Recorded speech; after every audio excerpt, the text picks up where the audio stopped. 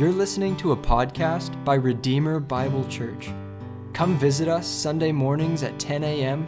or visit our website at redeemerfortbend.org for more information. Thanks and enjoy.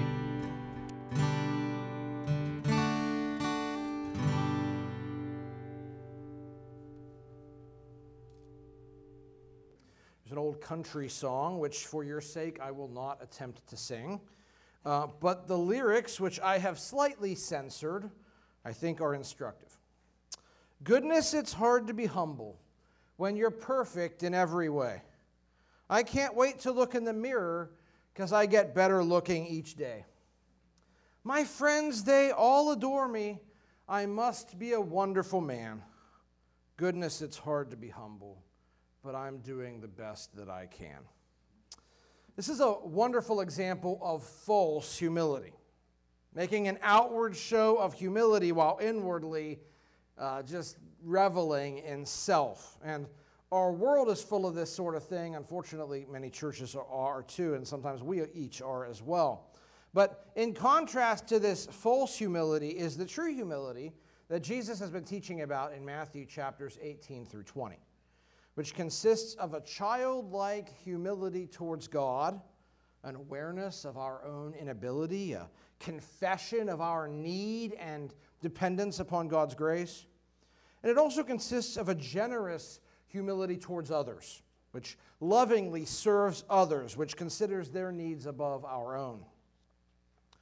And Jesus not only commands this true humility towards God and others, but he tells us why it's essential. Because there's a principle in God's kingdom that he stated twice in recent chapters, which goes like this: the last will be first, and the first will be last. And we've seen two applications of this principle in recent weeks. First, we saw it in salvation. Friends, we've got to humble ourselves to be saved. We've got to acknowledge that our sin has disqualified us from God's glory. We've got to acknowledge we cannot improve our own situation on our own. We have to be entirely dependent upon Christ. We are the last in God's view, but God graciously makes those who cast themselves upon Christ's mercy into the first. He saves us and forgives us and brings us into his family. In contrast, you might remember the rich young ruler showed that many who are first in the estimate of this world, the wealthy and the powerful, are often unwilling or unable to humble themselves before God, and as a result, they are forever lost. The first will be last. We saw a second application from the parable at the beginning of chapter 20 that shows that among God's people, there's no place for arrogance, no place for looking down on each other. That leads to God's rebuke. But those who imagine themselves first, they're going to become last, and yet those who are last will be first. Those who know they don't have cause to look down on anyone else, they are rewarded without rebuke. Now, today we come to the end of this big section on humility, Matthew 20, 17 through 34. And once more, we're going to see this principle of the first and the last applied. But this time it's applied in a third context. This time it's going to talk about Jesus, and we're going to see this today in 3 points. First, Jesus is the first who became last in his ultimate example of humble obedience to the Father. Second, Jesus is the last who becomes first through his example of loving service towards others. And then third, Jesus offers present and future rewards for those who humble themselves as he takes those who are last and makes them first. Well, let's start with our first point. Jesus is the first who became last in his supreme demonstration of humble obedience to the Father.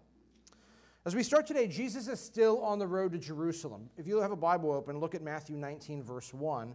And we read that Jesus went away from Galilee and entered the region of Judea beyond the Jordan.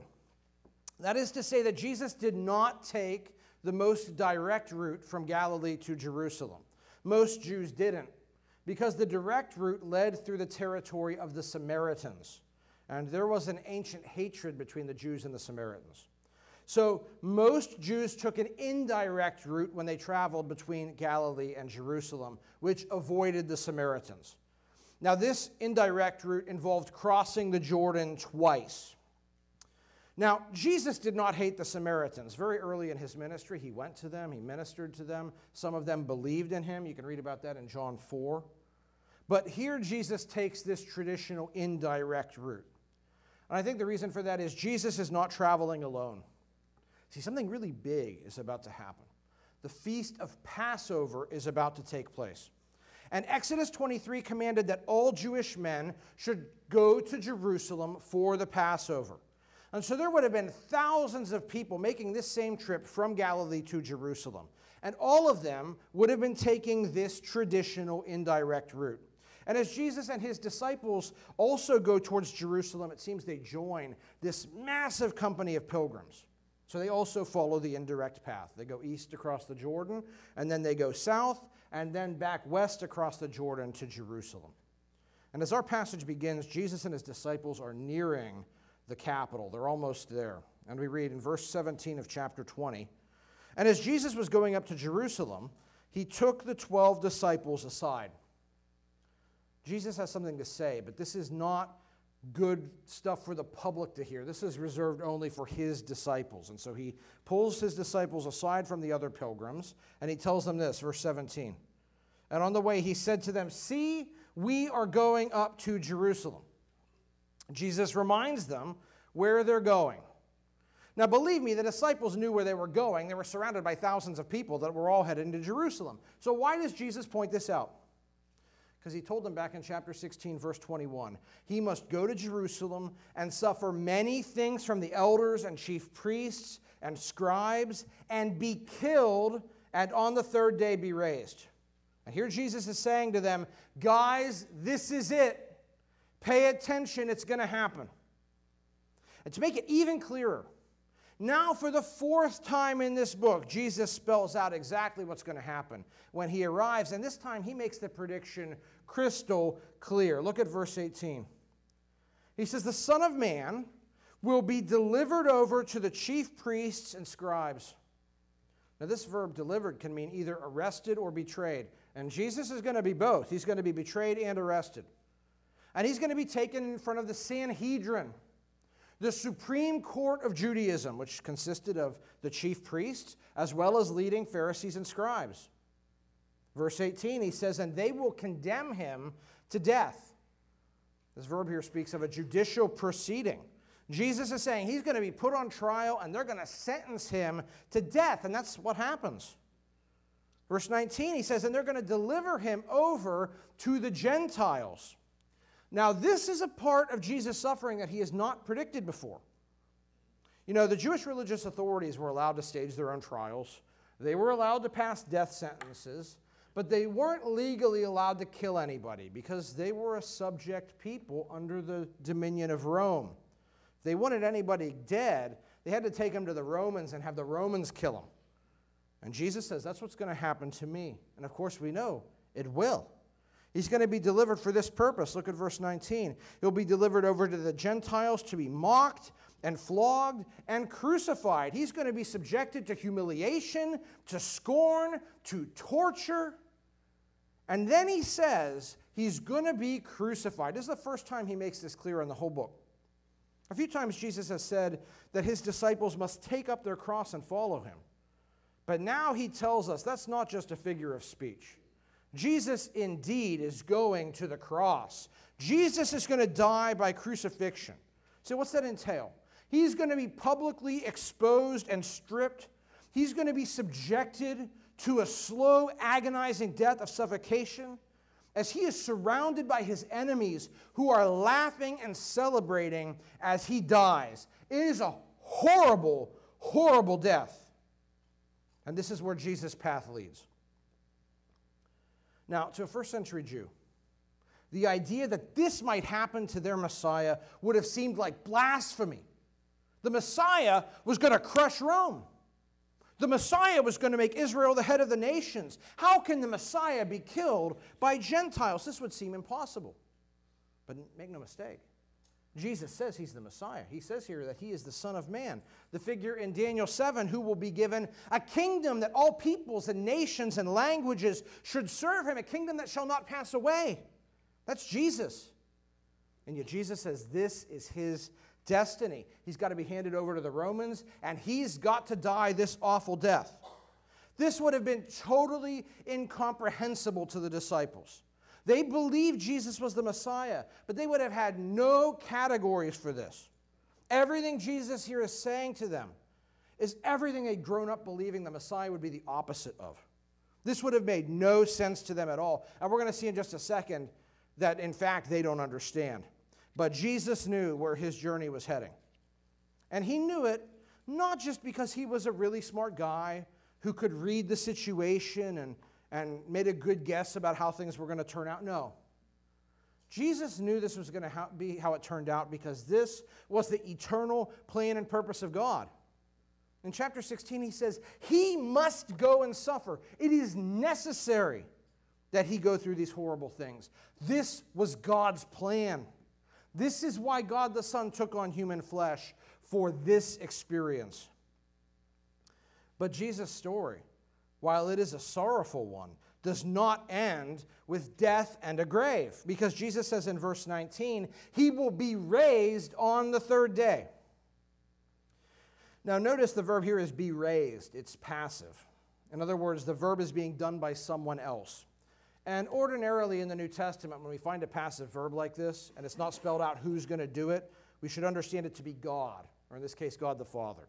So Jesus says the Father is going to intervene at this point and raise him from the dead. The Father is going to vindicate Jesus after he has been falsely condemned and unjustly killed. Jesus will win in the end. But the disciples are clueless, friends. But we must not be clueless. We need to understand this is where Jesus' story must go. This is what the Father had planned and purposed. This is how things had to be. Say, why? Why did Jesus have to endure this? Why was this God's plan? The good news is we don't have to guess, because in just a few verses, Jesus is going to tell us very plainly. But today, we need to know that the story of Jesus culminates in his death and resurrection. This is the most important part of Jesus' story. And you know what? The gospel writers communicate this to us. Because each of the four gospels devotes a disproportionately large amount of space to the final week of Jesus' life. More than a third of Matthew's gospel, about a third of Mark's gospel, about a quarter of Luke's gospel, and almost half of John's gospel are only about Jesus' final week. Clearly, the gospel writers thought this was the most important part of the story they had to communicate because they emphasized it so much in their accounts of Jesus' life. They understood that Jesus' death and resurrection are central to our understanding of who Jesus is and why he matters. They are absolutely central to the Christian faith, and friends, they are central to our own destiny. If we do not believe in Jesus' resurrection, if we do not entrust ourselves to his death and resurrection, friends, we are not Christians. We are not part of the people of God. We are not rightly related to Christ, and we will not be saved. That's how essential these issues are. But I want to take a second and consider this idea of Jesus suffering within the broader context of these three chapters we've been studying lately, which have so emphasized humility. What do we learn about humility here? I think Jesus here shows us the supreme example of humility in terms of obedience. Obedience is an act of humility because it says to God, I will submit my will and my life and my desire to you. And Jesus, who is eternally God the Son, equally sharing in the same nature and attributes as the Father and the Holy Spirit, he subordinated himself to the Father. Not because he was inferior in essence. He was not. But he chose to obey, to carry out the saving plan of the Trinity. We'll see this in chapter 26 in the garden, where Jesus prays, not my will, but as you will. Right? Him going to the cross was the Father's will, and Jesus subjected himself to that. You know, Jesus always subjected himself to the Father's will throughout his ministry. He says in John 8, I always do the things that are pleasing to him. And the Father affirms this twice in this book as he speaks audibly in chapter 3 and chapter 17, saying, "This is my beloved Son with whom I am well pleased." The Father was pleased with Jesus because Jesus was an obedient Son. Now, friends, we are by nature inferior to God. We got to recognize that reality, right? We need to obey God. Now, if you've never come to Christ, what you need to obey is the gospel. You need to repent and believe. If you have come to Christ, we need to recognize this is part of what it means to belong to God. To rise up against God's word and say, "I'm not going to listen," is an act of arrogance. Because it says I'm better than what I really am. It says I know better than God. That's why obedience demonstrates humility. And there's no greater example of obedience or humility than the events Jesus talks about here. The Apostle Paul explains in Philippians chapter 2, verse 5, that Christ Jesus, though he was in the form of God, think about this, God the Son dwelt in the unbroken, glorious community of the Trinity, basking in heavenly splendor and joy, surrounded by countless angels singing his praises, lacking nothing. By any metric, Jesus was first, right? Jesus is first in heaven. He's first in glory. He's first over everything. And yet, Philippians 2 says he did not count equality with God a thing to be grasped, but he emptied himself by taking the form of a servant, being born in the likeness of men. The uncreated one entered creation. The limitless one took on true humanity with all its limitation. He set his divine prerogatives aside. He became one of us. And he didn't come as a great king. He didn't come as a fabulous, wealthy celebrity. He didn't come as a Kardashian on TV. He came as one with no influence or power. He humbled himself tremendously, reducing himself in this way. But that's not all. Because Philippians 2:8 says, being found in human form, he humbled himself again by becoming obedient to the point of death, even death on a cross. Jesus not only underwent the infinite abasement of becoming truly human. Think about this, right? We see an ant on the ground. Say, well, maybe this is like me becoming an ant. Okay, there's more separation between Christ and humanity than humanity and an ant. Okay? Christ has infinitely abased himself to take on humanity. And not only that, he further humbled himself by becoming subject to death. The immortal one became obedient to death, and not any death. Not a comfortable death in his sleep at the age of 90. The awful death on the cross. A death of torture and humiliation. A criminal's death. By any metric, this is to be last. Friends, this is humility beyond measure. Quite literally, the first became last. It is a reduction vaster than anything we can think of. And Jesus did it because he was obedient to the Father. See, friends, as Jesus points us to humility, he points us to obedience. Jesus is not a Lord who commands of us what he's not willing to do himself. See, we may find obedience difficult in our flesh, surrounded by the world, tempted by the devil. But what is asked of us is nowhere near as difficult as what was asked of Jesus. We're asked to deny ourselves and obey Jesus. Jesus actually hung on the cross for 6 hours and bore the wrath of God. He obeyed a much harder command, right? We may find humility difficult. We may revel in self. We may love to be seen and applauded. But the selflessness and the abasement and the service which are commanded of us are nowhere near the vast levels of reduction that Jesus underwent. But he did it. He obeyed supremely. He humbled himself supremely. He went to the cross. And that fact makes our every act of disobedience and our every thought of arrogance all the more blameworthy. Friends, the ultimate example has been set for us. We must look to it.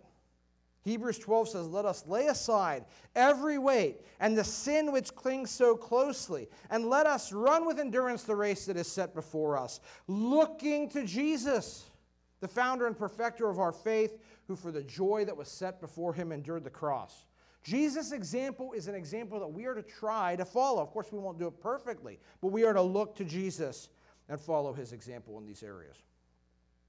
But we come now to our second point, which is that Jesus is the last who becomes first through his example of loving service towards others.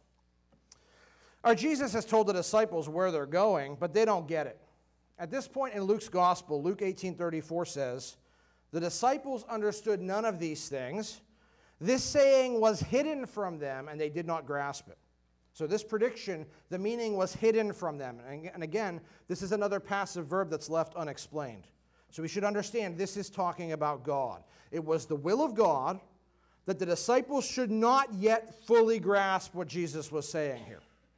Now, of course, ultimately they will understand it after these events have all happened. But at this point, they hear Jesus saying the words, but they don't understand them correctly. Maybe they thought Jesus was talking metaphorically.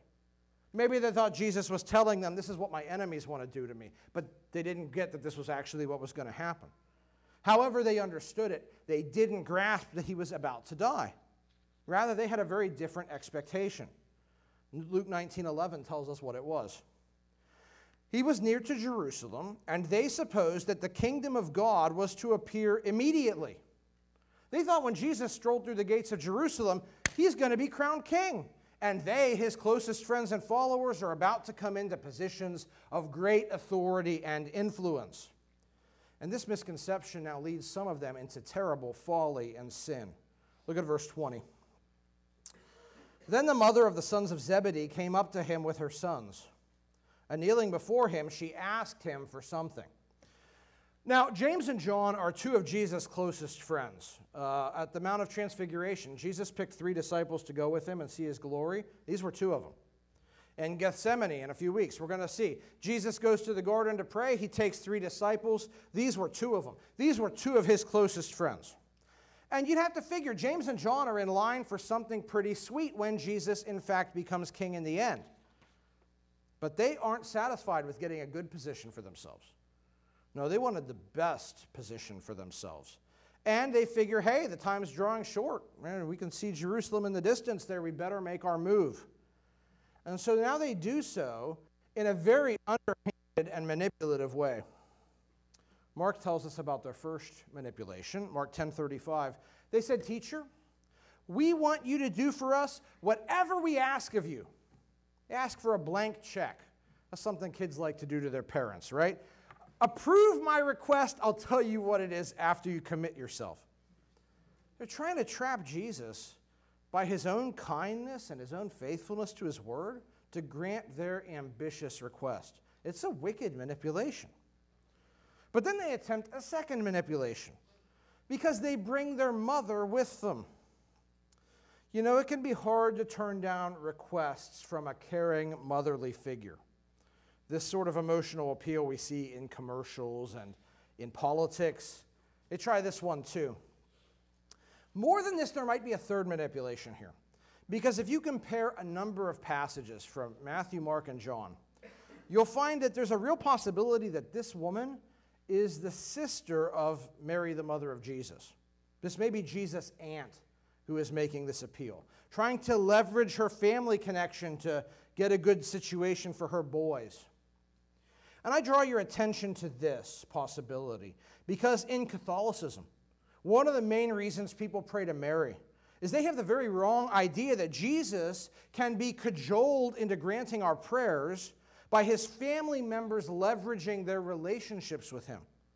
But friends, that is not how Jesus responds to prayer. He cannot be cajoled. He cannot be manipulated, even by those closest to him, even by his best friends and maybe even his family member here. He resists this manipulation, and he cuts right to the heart of the issue. Look at verse 21. And he said to her, "What do you want?" There's a lot of manipulators out there, friends. Here's a secret for life. Best way to disarm a manipulator is to just take things plainly and head on. And that's what Jesus does. He just asks her the issue straight up. What do you want? There's no more tricks left to play, right? So she tells him, verse 21, she said to him, "Say that these 2 sons of mine are to sit, one at your right hand and one at your left in your kingdom." Now, back in chapter 19, Jesus had promised that in the new world, when the Son of Man will sit on his glorious throne, you who have followed me will sit on 12 thrones, judging the 12 tribes of Israel. Jesus promised the 12 a really spiffy reward. They were going to reign alongside him when the kingdom comes. But James and John want more than that. They aren't content for 2 thrones. They want the 2 best. They want the thrones nearest Jesus. And in the ancient world, when you got to sit beside the king, that meant that you had the highest level of you were at the highest level of government and power. Josephus describes a king sitting his heir on his right hand and his highest-ranking general on his left. Psalm 110 talks about God sitting the Messiah at his right hand as the agent who wields all of God's power and brings to pass all of God's purposes. Sitting at the right or left of a king was to hold the next best position in the kingdom after the king himself. And that's what these guys have the audacity to request. The highest rank, not only in the kingdom, but also over those other disciples, right? Now, this is not a humble request. Right? Chapters 18 through 20, we've seen Jesus says, have childlike humility. Don't be self-assertive. Confess your inability and your dependence. And then he says, generously and lovingly serve one another. What James and John are doing here is the opposite of all of this. This isn't humble, it's self-exalting. They want the top spot. And they want that not because they want to be increasingly dependent on Jesus, but because they want to be increasingly powerful and independent. And isn't their request and even their approach here just so unloving? They're trying to play Jesus. They're trying to undercut their fellow disciples. This is shocking arrogance. How's Jesus going to respond to this?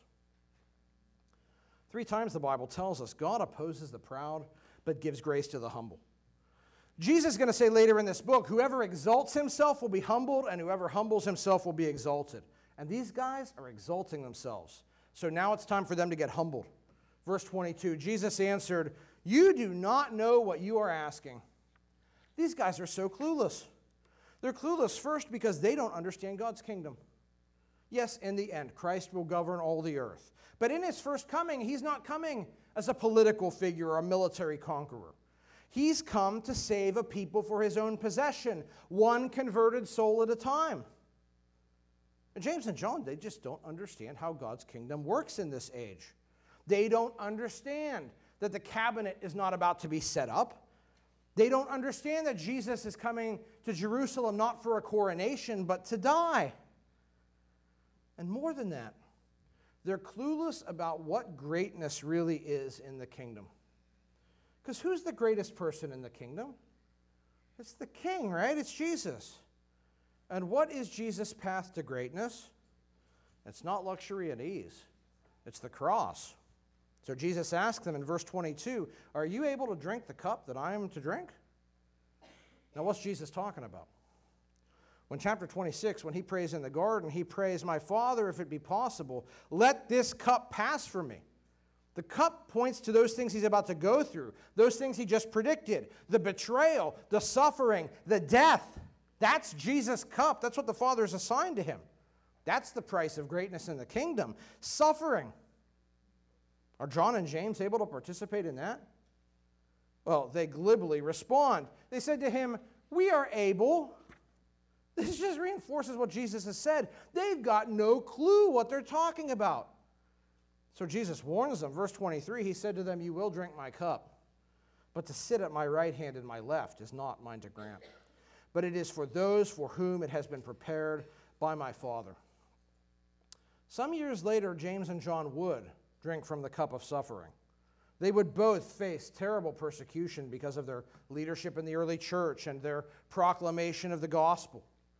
Acts 12 says, Herod the king laid violent hands on some who belonged to the church, and he killed James, the brother of John, with the sword. Similarly, early Christians record that John was thrown alive into a vat of boiling oil, and afterwards it seems he was exiled to the island of Patmos. These 2 men would suffer greatly. But even despite that fact, Jesus says, ultimately the hierarchy of rewards and glory in the kingdom is not something that he can just distribute to them on that day and time. Because he says the Father has predestined those places of honor for people who are not here identified. So James and John have made an impossible request. They've sought from Jesus something that only the Father can award, and he's already handed those places out. I think this gives us some insight into eternal rewards. Friends, we should all pursue eternal reward. Now, Paul says in 1 Corinthians 9, all the runners run, but only one can win the prize. Run that you may obtain it. We should seek reward. But we don't want to be stumbled by the prospect of reward like James and John are here. It's not like eternal reward says, this life stinks, but hey, if I play my cards right, when I get to heaven, I'm going to get my time to be in charge of all these people. That's not how this works. And I think it's really interesting that the Bible is almost deliberately vague about the nature of eternal reward. Almost as if to say, don't worry about the particulars now. You'll know about it when you need to. But what we see here is that the Father has made unchangeable determinations about how rewards will be distributed. And if we believe in God's sovereignty, that shouldn't be a surprise to us. So yes, we should live a life to try and be rewarded. We should run as well as we can if we're believers. Run to win, and then trust the outcome to God. And don't view rewards like these guys did, as means to personal power and pride. So their proud request is thwarted. But now the other disciples learn what they tried to do. Look at verse 24. And when the 10 heard it, they were indignant at the two brothers.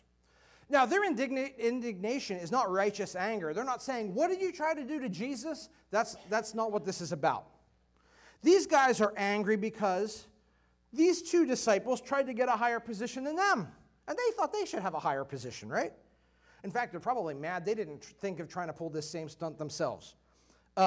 But their anger reflects that they have the same desire to be the top person in the kingdom and have authority over others. And so now we see that once more the disciples are squabbling with each other about which of them is greatest.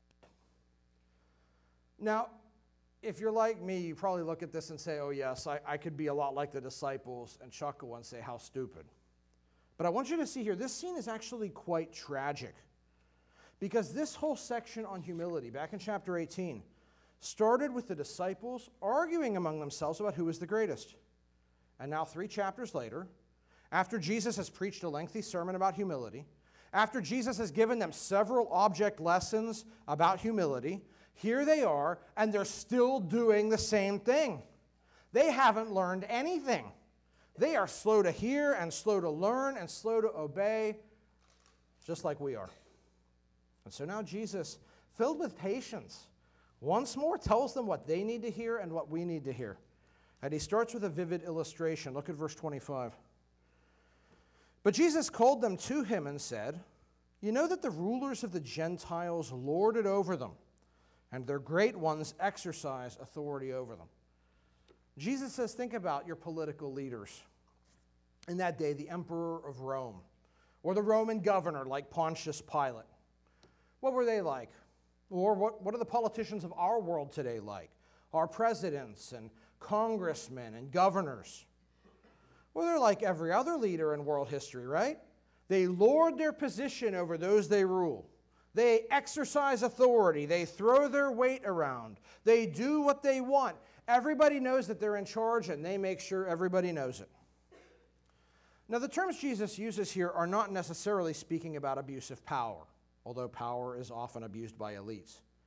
But I think these terms reflect the idea that in our world, power and authority create a contrast between the governing and the governed, between those who rule and those who are ruled, between those who are exalted and those who are demeaned, between those who are served and those who serve. This is the kind of thing James and John were after, right? This is what the 10 were after. They wanted to be in the catbird seat. They wanted authority over others. But Jesus says this. Look at verse 26, such an important verse. He says, it shall not be so among you. Friends, this kind of worldly political power is something that belongs to the domain of the Gentiles, Jesus says, of the pagans. First, I want you to hear this. Believing friends, we don't need to pursue worldly political power. And we don't need to try to impose it on other people. And within the Christian community, we must not see leadership in the same way that the world sees it. We must not seek to impose a worldly sort of power and rulership over our brothers and sisters in the Lord. Leadership in the church is fundamentally different than leadership in the world. How? Well, Jesus tells us. Look at verse 26.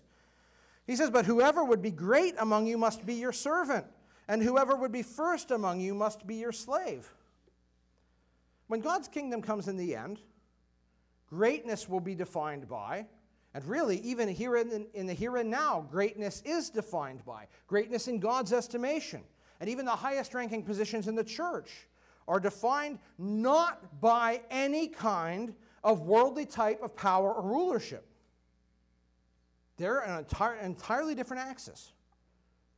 Now, let me illustrate this quickly before we see the positive side. Let me rule a few things out. Friends, we don't select rulers here, we don't select leaders or elders here by worldly criteria. Right? In the world, who's influential? People with prestigious careers, with educations from top institutions, people who are fabulously wealthy, people who look the part, right? Got the expensive haircut, people who've enjoyed some measure of personal success. That's what the world values. And a lot of times churches use the world's criteria to pick leaders, wanting people who look the part and who have a great track record in business and who can write a big check when we need one. Friends, we would do well to remember the cautionary tale of King Saul. 1 Samuel 9 said, "There was not a man among the people of Israel more handsome than he." Boy, you know those Israelites looked at Saul and said, "That's our king." But 1 Samuel 16 says, "The Lord sees not as man sees. Man looks on the outward appearance, but the Lord looks on the heart." There's a reason most of the biblical criteria for leadership have to do with character. And Jesus says here, the heart condition that is most important is humility for the leader. This is the road to ultimate reward for all of us. This must be a key characteristic in those who become leaders of this church, and this must characterize all of us who currently hold leadership positions in this church. We must be marked by humble service. That's way different than what you see in the world. The world says it's all about me. You're going to see humble service says it's all about the people around me. Now, some people look at these verses and say, "Oh, well, see, the local church doesn't need leaders." Well, that's not true. In Titus 1, Paul says, "Appoint elders in every town." And the office of elder is the decisional authoritative office in the local church. And 1 Timothy 5:17 speaks of rewarding elders who rule well. That ruling is what the elders do. And the elders do have authority over the church, because Hebrews 13:7 says, "Obey your leaders and submit to them."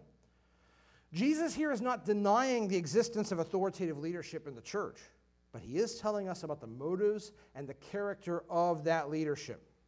Leadership in the church is different than leadership in the world, because leadership in the church is not about wielding power for its own sake. Becoming an elder isn't like, "Hey, look at me. I'm important. Now I get to make the church about my vision. Now I finally get a vote to change things around here the way I like." No. If you got questions about that, there have been so many abusive power scandals in churches with celebrity pastors in the last 10 years, and many of us have seen power struggles like this among elder boards in even smaller churches. Friends, leadership in the church is not about power. It is about rendering service. It is not about self-aggrandizement. Hebrews 13 doesn't just say that a church's leaders are to be obeyed. It also says they're keeping watch over your souls as those who will have to give an account. That's a service. We've been charged to look over you and out for you. If we exercise leadership for our own interests, we will be uprooted and severely rebuked in the end. We've got to put others before ourselves. And that's what Jesus talked about humility in chapter 18, when he said we're to receive our fellow disciples with generous, hospitable service. The leaders of this church are here to help you first and foremost. And friend, if you desire to be more involved in this church, if you desire to become a leader in this church, desire it for the right reasons, whether that's the eldership or helping out with children's ministry or helping out with the AV, whatever it is, do what you want to do here, serve here, because you want to serve other people well. Not because you say, my voice matters and I've got an axe to grind and I see things more clearly than other people. Leadership in the church is not about self-exaltation. It's not about influence. It's about taking a cross and following Jesus. It's very hard.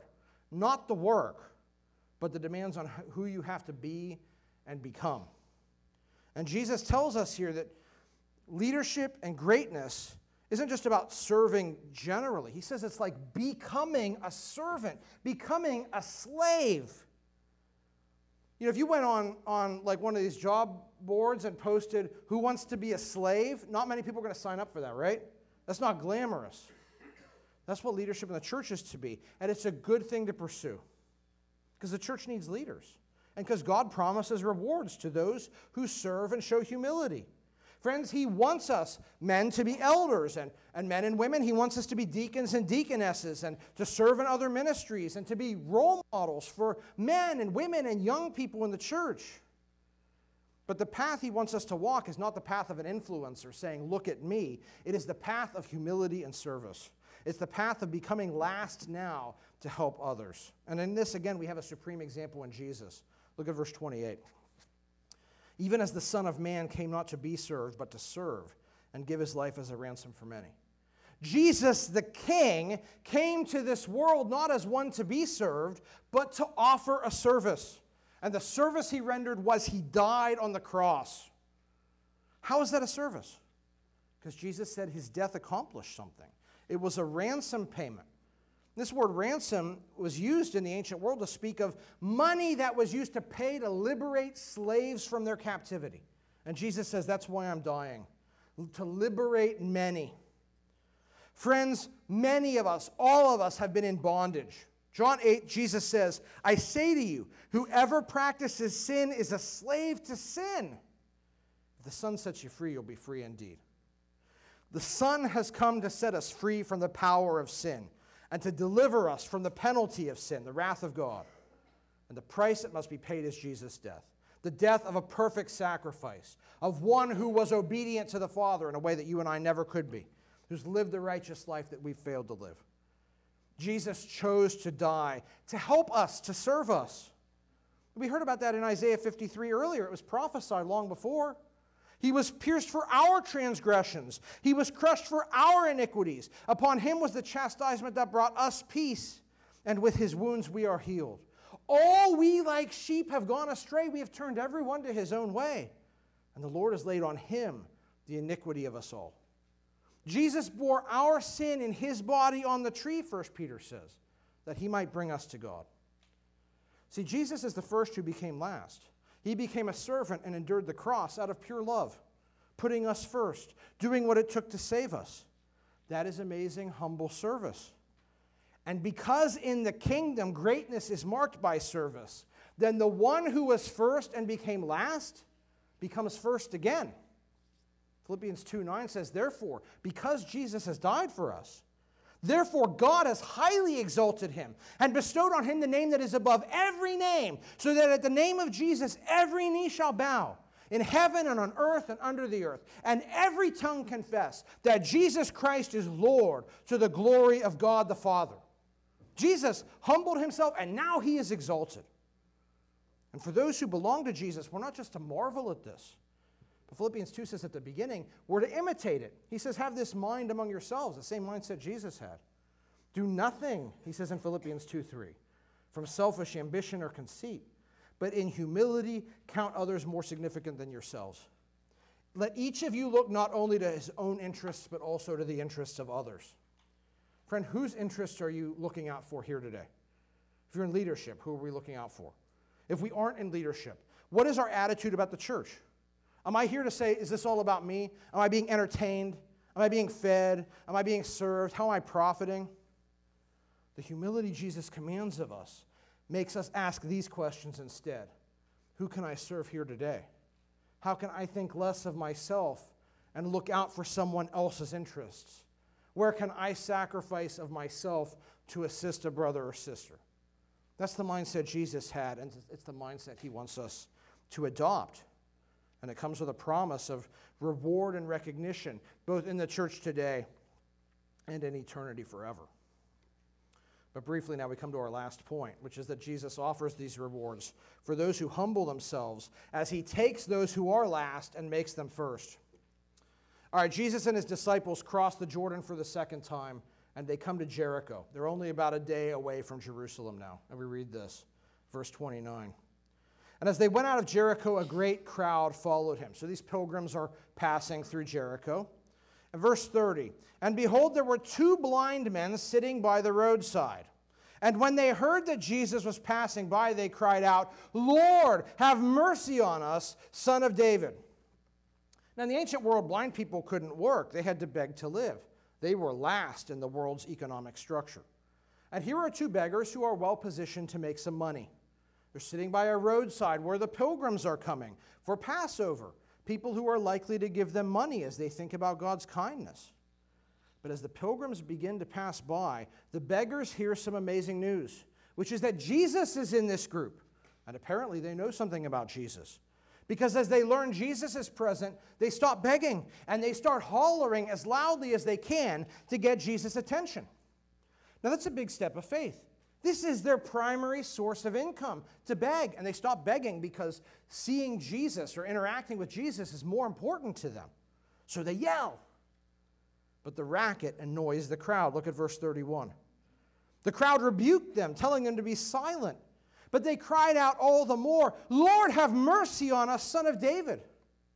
This is an even bigger step of faith. Now they risk alienating the crowd whose money they need. But compared with the prospect of meeting Jesus, they cannot be silent.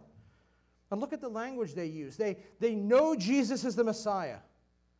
And look at the request they make. Have mercy on us. This isn't a request from someone who thinks he's entitled to something. This is a plea from someone who knows that he isn't. Someone who knows that he needs God's grace to get him out of his plight.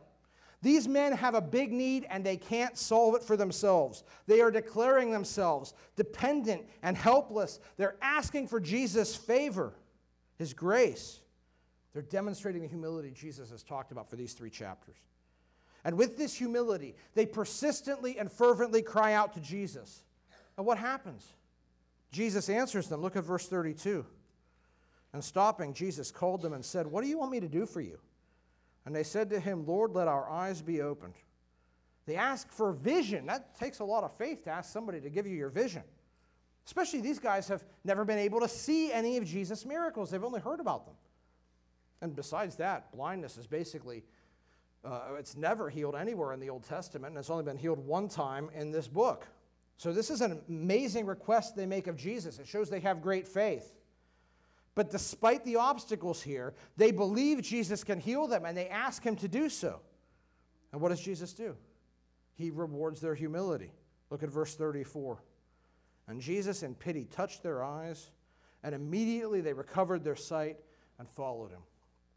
Jesus' heart was stirred by their faith and their desperate need. Friends, Jesus is faithful to give grace to the humble. And so he heals them, which is a great reward now. But look at what happens after they're healed. They follow him. They become his disciples. And they will receive great reward forevermore. Friends, Jesus loves humility. And we see here that he rewards it both now and forever. And what I want us to see here is this. We need to humble ourselves as these men did. And we need to ask Jesus for his mercy. Maybe up until now, you've been spiritually blind. Maybe you think, well, I'm a pretty good person. God's pleased with me. I'm kind of cute, and I work hard, and I made money, and I've got a good education, and I can earn God's favor. Friend, if that's you, you're like the blind men in this passage. You are in desperate need of Jesus to intervene in your life. You need to recognize you're a sinner. You are under God's wrath. You cannot improve your situation on your own. What you need is Jesus' mercy.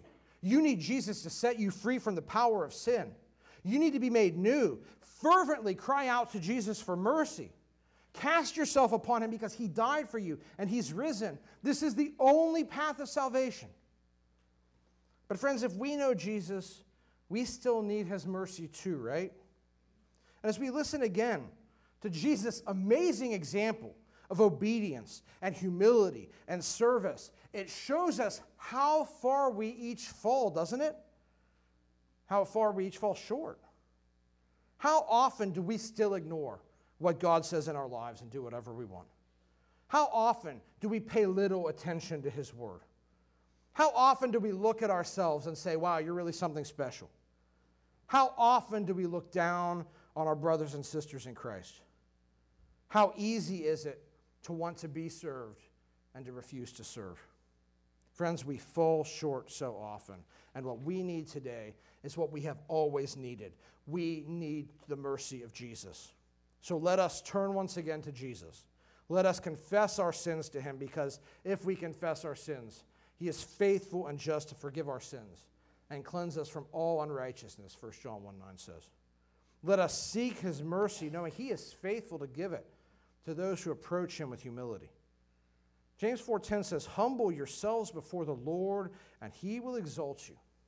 Because, friends, Jesus is faithful to take us, who are truly last, who are truly undeserving of anything other than his fury, and to make us more than what we really are. He gives us his mercy, he forgives our sins, he gives us his righteousness, and ultimately he will allow us to reign with him in the new creation. Today, friends, may we worship and love Jesus with a thankful heart because of what he's endured for us, and may we look to his example of humble obedience to the Father and of loving service towards one another, and may we strive to reflect that.